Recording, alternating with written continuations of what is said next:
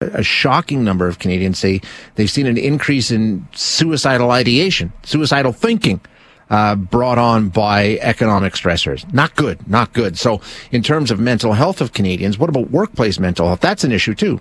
And I think, that's changed quite a bit. I know certainly in the industry that I've been in for, 30 years now, there wasn't a lot of talk about mental health. Now there is. Now it's sort of a focus. And I think, with larger companies, the supports have been brought in and it's something that's treated much differently than it was. But that's not the same in all instances. And it's still, in many ways, if you think about a colleague phoning in sick or somebody who goes skiing on the weekend and tears up their knee or something, there's no questions about, oh yeah, we'll take some time, let us know when you're feeling better kind of a thing. But if somebody calls in with a mental health issue or just, there's a different approach to it. I think still to this, it's changing, it's getting better, but at the same time, there's still some work to be done there. So we're going to speak with Bill Howitt, who is the founder of Howitt HR Consulting, and get some insight into this particular situation. Bill, thanks for joining us. I appreciate your time today. Thanks for having me. Mental health and how it affects the workplace and how it affects employees and employers, it's definitely better understood, right? I mean, we've come a pretty good distance on that front, haven't we?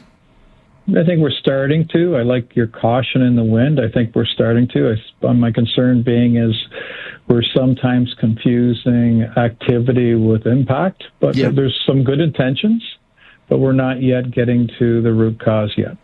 And it's important. I mean, obviously it's important to the employee. It's also important to the employer, right? I mean, this is something that's now become part of our culture of work, and it's something that people expect and want to see a company embrace. 100%. With the employers especially are highly motivated, with retention and attraction being competitive dynamics, maximizing productivity, short-term, long-term disability due to mental health, worker comp claims, increased numbers of secondary issues, mental health related, high motivation by employers to want to understand this. The question ultimately is many employers and many employees, when they get into this conversation, is understanding, what is workplace mental health and what does it really mean? Yeah, I think you make a good point there, because just in terms of defining the terms, when we're talking about mental health, some people will think, oh, that's mental illness. There's a difference there, right? 100%. We have a very low mental health literacy in our country, so we confuse the term mental health with mental illness. But really, if you think about human beings, we're emotional creatures, and we make 70% of all our decisions based on emotion. So when you use the word psychological safety or workplace mental health, what we're really talking about is two things. One, how do we prevent mental harm from happening? And that could be how we organize work to, that we don't allow the bullies to come in and we don't expect people to work all night. And then the other part of it is not only the prevention part of it from the environment, but providing employees with insights, tools, knowledge, and skills, how to better manage and self-regulate their own emotions. We forgot to teach that in the elementary school system. And then the other part is that they do need help to have meaningful supports. And I'll close with this. Everybody knows what a fish tank is. Mm-hmm. And if you understand, if you were away and I were away for a week, and we came back and our fish tank is green and our fish are dead, and we go, oh, darn, our two favorite fish are gone. And then we go replace the two fish and throw them back in the tank. No, we don't do that. We clean the tank, test the water, check the filter, make sure everything's right, do all the good stuff. And what's happening is often we put the burden on the employee, like send them off to a workshop in resiliency, that should do it. Send the leaders off to a training, that should do it. We're confusing information with habits. And we really need to understand what are the key performance behaviors that are going to facilitate the opportunity where the environment, how we organize work, how we treat each other, how we support each other, how that's really going to have a direct impact on employees' emotions. And really at a very simple element, the percent of time your workforce spends in positive emotions versus unpleasant emotions will tell you what type of culture you're in. So if you're an employer out there and you're listening to this, you're probably thinking, okay, that's great. How do I do it? I mean, there is a plan. There's a framework that's in place, right? 100%. Yeah. We're actually doing some writing on this over the next month to give employers some beginning. And the very first place to start is get your baseline.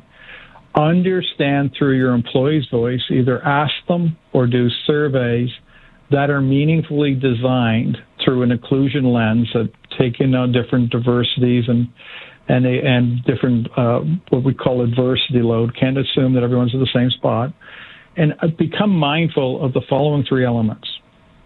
What are the psychosocial factors, meaning what's happening in the environment that's charging and draining our workforce? So, for example, work demand. That could be either a drain or a charge. My leader could be a drain or a charge. My team could be a drain or a charge. My interaction. So understand those psychosocial factors, step number one. Step number two is many employers are doing lots of good stuff now, is to actually pay attention to what you're doing and then ask questions. Is what we're doing achieving the outcome we want, using that like a plan, do, check framework? So yes, we have EAP, Employee Assistance Program, but do our employees actually know what it is? Do they know about it? Do they know how to access it? Do we have programs? Yeah. Do they have permission to do it during time? Do they know how to do it? Do they know how to access it?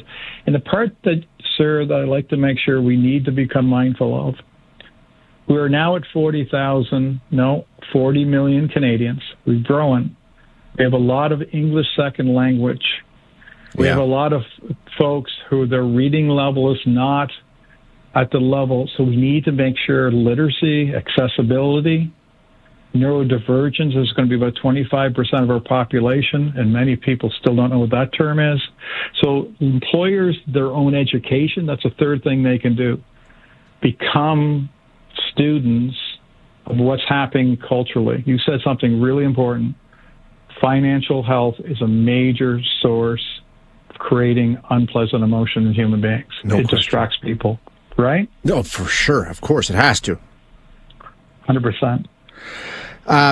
We could probably talk about this a lot more, Bill, but I am out of time. But thank you so much for being here. I think we got into some important stuff, but like you say, it's a big problem, and we're going to have to keep working at it. But you gave us a place to start, and I appreciate it very much.